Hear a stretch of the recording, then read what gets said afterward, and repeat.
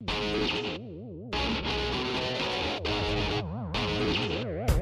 is SNY.TV's The Juice on the Cuse podcast, covering Syracuse basketball, lacrosse, and football. Today on the Juice on the Cuse podcast on SNY.TV, we'll be talking about an updated Syracuse book and a close win for the Orange.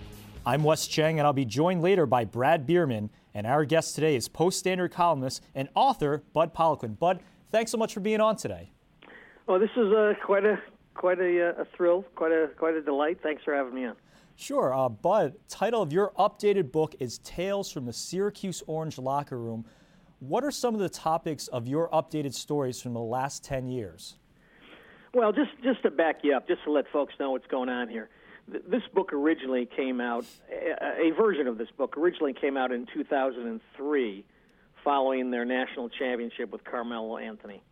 And great. So the book is out. People buy it. They read it. They put it on their coffee tables. They forget about it, whatever they want to do.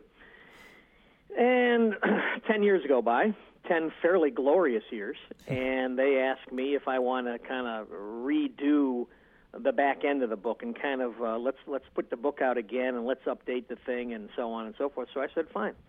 So their job, their task for me was to add on to what already was there.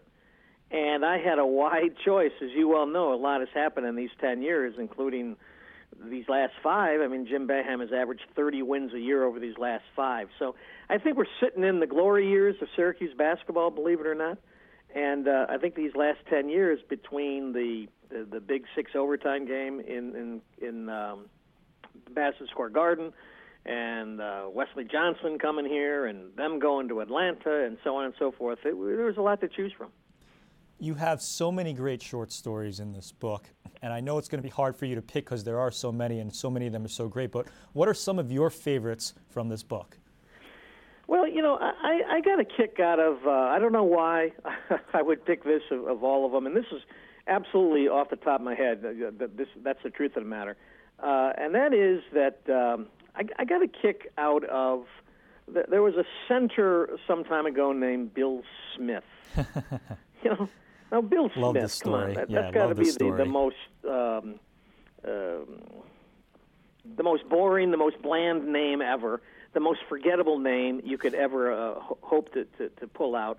And yet Bill Smith ended up being this terrific center for Syracuse who almost nobody remembers. You know, when you talk about the centers, you're talking about Roosevelt Bowie and so on. You're not really mentioning Bill Smith. And he ended up having a terrific career here. A very much under the surface career, beneath the surface career, and he actually went into the NBA and played a few years in the NBA. So I had a kick out of catching up with this guy, Bill Smith, who is quite happy to be something of a guy embraced through time as a guy with the name of Bill Smith might be. And the other thing that I enjoyed was catching up with people who tried to guard Calvin Murphy back in the glorious day. Calvin Murphy might have been the quickest human being ever to step on a basketball court at 5'9" out of Niagara. And to hear some of these Soul Syracuse guys talk about what it was like to guard this guy, to try to stay with this guy, that was kind of fun for me too, because I was always a Calvin Murphy guy. So now let's narrow that focus to the last 10 years since you've updated the book. Do you have a favorite story in the last 10 years that you've really enjoyed telling and enjoyed writing about?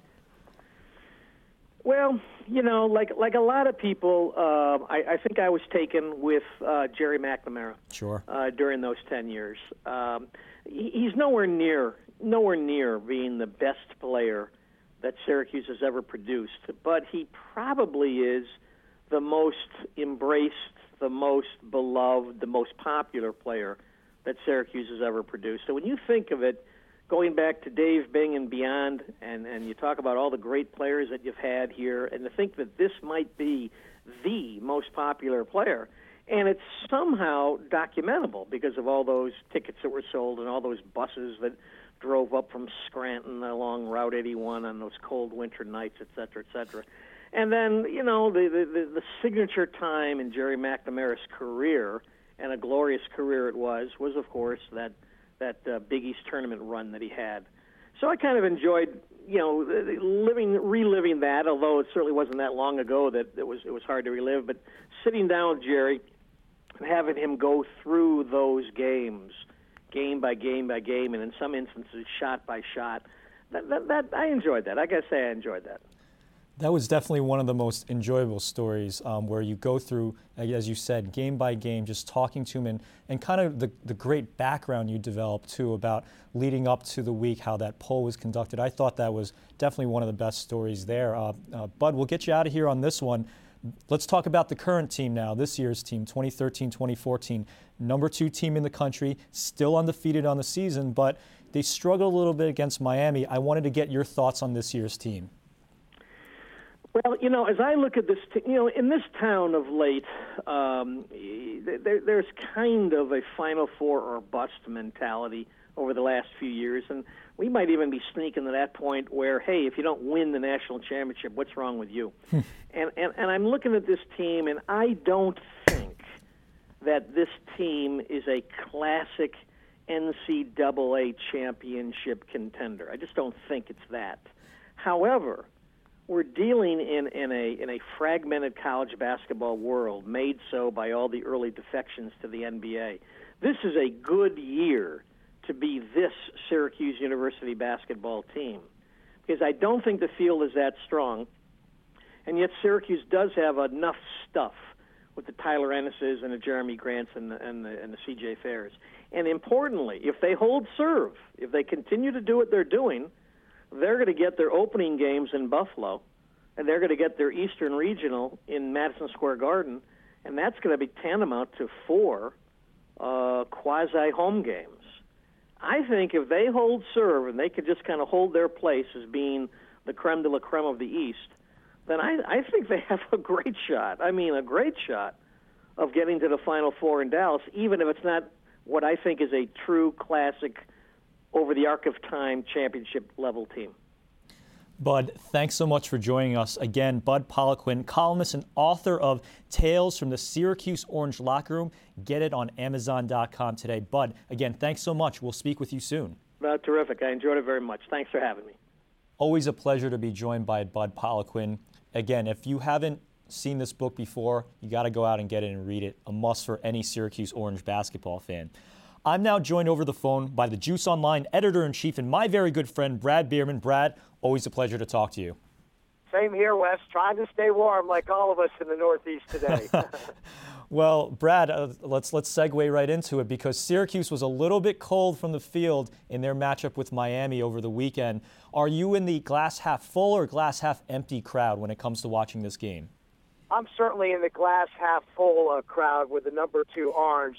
Look, Syracuse is the number 2 ranked team in the country. Is a mantle, is a trophy for somebody's mantle. That being the opposing teams now in the ACC this season. Everyone's going to be shooting for the second-ranked team and the top team in the ACC at this point. So I certainly think, if anything, it showed the resilience of the Orange in the second half comeback to do what they had to do to eke out that first win in ACC play. Is that how Syracuse is eventually going to fall? Slow down the game like Miami did, play 2-3 zone, essentially get into a game in the 40s that may not even get into the 50s like it was 49-44. Is that the formula to beat the Orange this year? Well, if Syracuse doesn't hit outside shots and the opponent does, that's certainly going to be one formula that they go down to defeat, and certainly if teams do control the tempo. But I think if you look at the box scores so far in the games this season, there has not been a game where both bad shooting and bad free throw shooting have occurred. We've known in the past where Syracuse has shot well in a game but missed free throws. The Temple game a year ago comes to mind.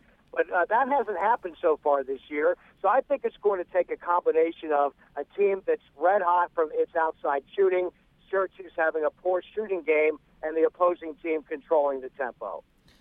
One note to take away from the game, Dajuan Coleman suffers a knee injury. He's out. He'll probably be back soon, but Syracuse seems to be getting a lot more from Rakeem Christmas. Is this the season where we see Rakeem Christmas starting to realize some of that unbelievable talent that he has? I think it is after 3 years. We've talked in the past how Jim Boeheim and his staff have been great in developing players over a 3 or 4 year period when they play for the Syracuse program. And I think Rakeem Christmas is going to be Exhibit A moving forward for the rest of this season. I think you can see his confidence has gotten better. His contributions in clutch situations only can help improve that confidence. And I think he realizes that with a man down in Coleman, he's got to step up. And I think we're going to see good things out of Christmas the rest of the way. Brad, let's switch for a little bit to football. I want to close the loop on the season because we've been talking so much about the football team throughout our podcast. You correctly predicted a win for Syracuse in the Texas Bowl against a very quality Big Ten opponent in Minnesota. 3 bowl wins in 4 years now. Syracuse football has reestablished itself. What does it mean for this team going forward now? Time to take the next step up, and that's to get into the top 25 polls. You know, it's amazing to me, Wes. Syracuse hasn't been ranked since 2001, an eternity for a program with the orange reputation. So the next step for Scott Schaefer and company, move this program into the top 25. I'm not saying to be in the top 10 right away, but get into the top 25 voting, because once you do that, your name's in that poll every week.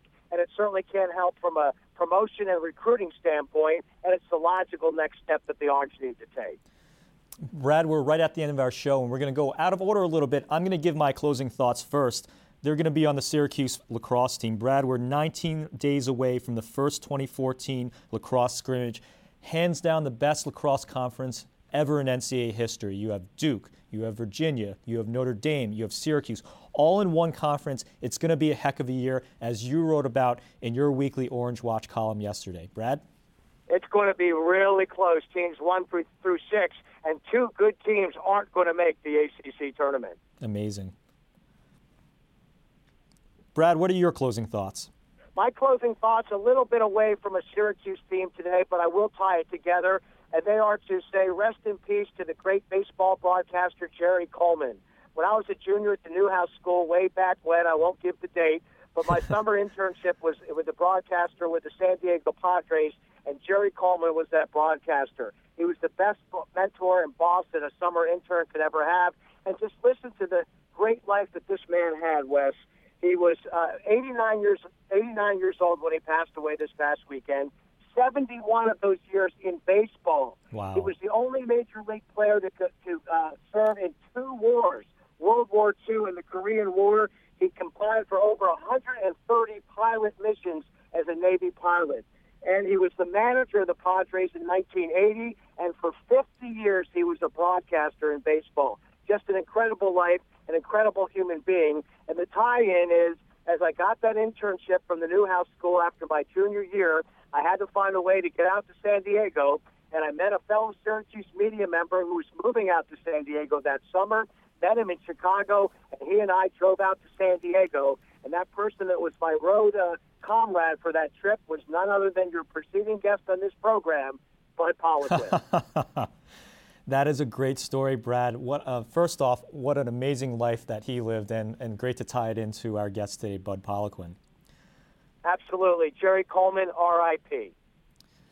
So that's it for us. For Brad Bierman, this is Wes Cheng reminding you that when you have a fat friend, there are no seesaws, only catapults. You've been listening to the Juice on the Cuse podcast on SNY.TV, and we'll see you next time.